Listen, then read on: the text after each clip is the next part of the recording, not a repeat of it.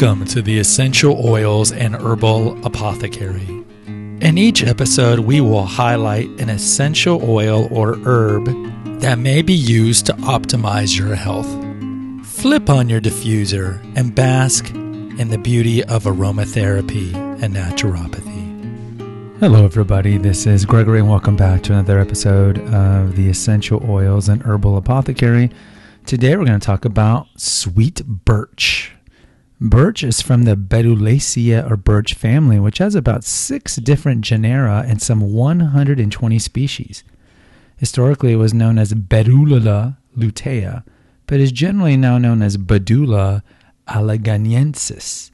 This essential oil is steam distilled from wood containing 90% methyl salicylate and is very similar to wintergreen, which we've already done before. Birch, as in Betula alleganiensis, the Latin, has origins in the United States, Canada, and Scandinavia. Like wintergreen, it may support healthy bones and healthy liver function.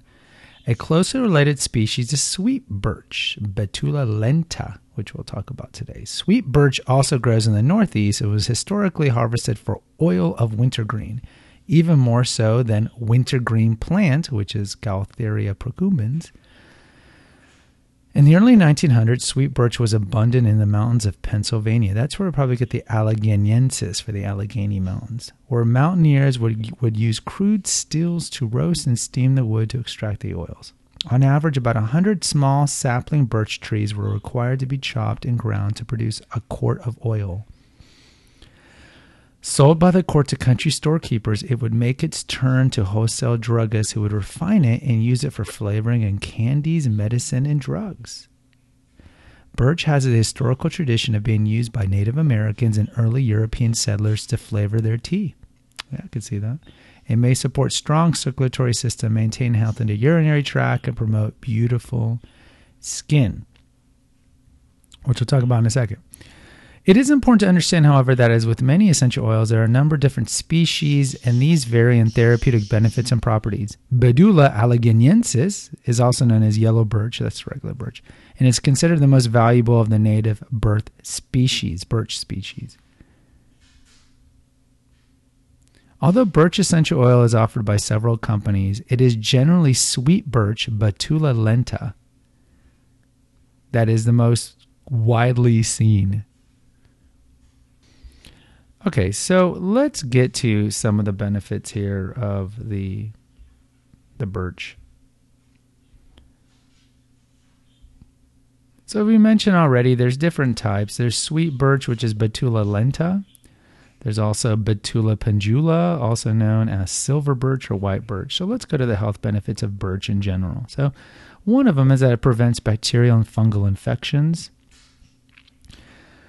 These are 2 of the most important properties of birch oil, and the components responsible for these are going to be salicylic acid and methylsalicylate as well, which are 2 well-known germicides and bactericides in the world of medicine. So they're really good at protecting the skin from bacterial and fungal infections. So if you have a staph infection, you can mix it up with some carrier oils and put it in there. Also with, even the autoimmune ones like eczema and psoriasis and so forth. We talked about this in the wintergreen episode, how methylsalicylate, which is like a cousin to aspirin, is very prevalent. And you need to be careful not to overdo it with any of these that have it. So the birch and the wintergreen, because too much of it can be a problem. It also aids in diabetes management. People living with diabetes have to be comparatively more careful about wounds and injuries. Yeah, if not, they get their foot chopped off. According to a study published in the Journal of Natural Products, birch bark may be an effective option to influence wound healing under diabetic conditions. Birch helps reduce body temperature during fever by promoting perspiration. That's good. It's a diaphoretic. This also helps in the removal of toxins from the body through sweat during fever, furthering improving the condition of the patient and leading toward a faster recovery time. Yeah, I've mentioned I love my steam room every day, sauna or steam room. What else can birch do? It reduces pain. Birch oil is helpful in reducing pain in the joints and muscles, as well as pain associated with headaches and toothaches. It's also an antispasmodic and relieves cramping throughout the body. That's important. You work out too much, or just in general if you're having like menstrual cramps. Birch oil is also known to help with the circulation, as I've already mentioned, and it's very helpful in helping with edema or swelling, and then with arthritis and any of the joint-related issues. So mix it up with the carrier oil and rub it on those joints that you're having problems with. Fortunately, I don't have any joint pains as of yet.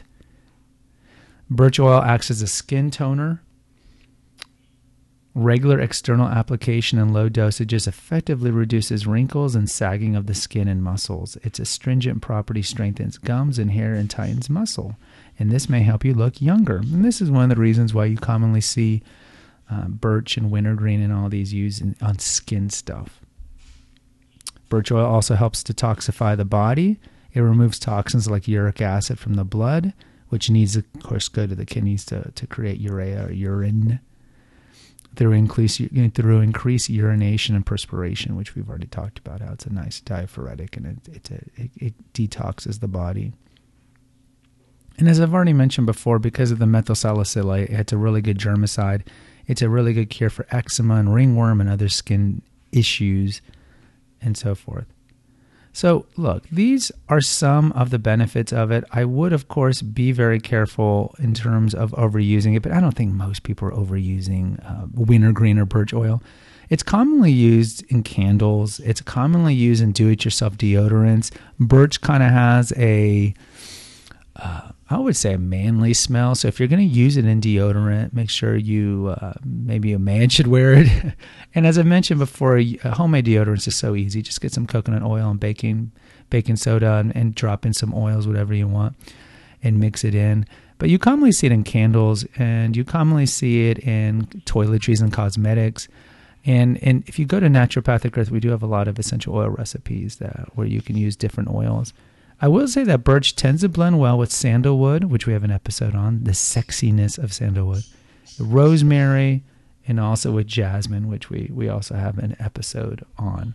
Now, if you go to places like Young Living and doTERRA, they don't have a birch oil because what I understand is they've been unable to find a reliable source which meets their high quality standards.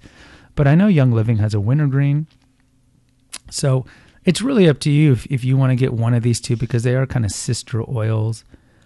Just make sure you're careful. I would not ingest these orally, of course, and just enjoy the odor. I think the tree odors, the tree oils, are some of my favorite. Just the cypress and the cedar wood, and I do have a wintergreen. I just think they're just great oils to diffuse because I really, really enjoy the smell.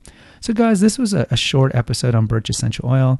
Please go to our website, Naturopathic Earth, where you can find tons of food recipes and regular recipes and holistic articles. If you want to support the podcast, because it does cost money to do this, please consider donating money. We have a PayPal link. Just click on that. And if there's not one there on this episode, go back a couple episodes because I am a couple episodes behind and putting in the notes and so forth. And just click on that and be generous. And you can also consider buying one of my books, Confessions of an Obese Child or Revelations of a Weight Loss Warrior. I think the Kindle version's $5. It's very cheap. Also, what else you could do? You could go to Naturopathic Earth and then click on the Amazon links on the food recipes, and that takes you to Amazon. And anything that you buy within 24 hours, we get a 2% commission at no expense to you. And we have 3 podcasts that are here on the Naturopathic Earth family. Essential Oils and Herbal Apothecary, of course, is this one. And then we have Holistic Health News. The most recent one we did on that is we have an episode on the toxins found in Subway food. We have one on genetically modified salmon finally being released. So go check out those articles. We have over 250 episodes, and I think you'll like it. And then we have the podcast on Confessions of an Obese Child, which focuses on obesity-related issues. And we have some episodes on Adele getting fit-shamed for losing her weight and some other things. So go check those out. Guys, as always, please subscribe and post an honest review and just help us out any way you can. Until next time, take care. God bless. Bye-bye. Visit our website at naturopathicearth.com for innumerable essential oil recipes, our Facebook page at Holistic Health News, and our Twitter and Instagram feeds at Holistic News Now. Spread the word about the benefits of aromatherapy, herbalism, and naturopathy. And remember our motto at Naturopathic Earth: Let food be thy medicine. Let nature be thy healer. Until next time,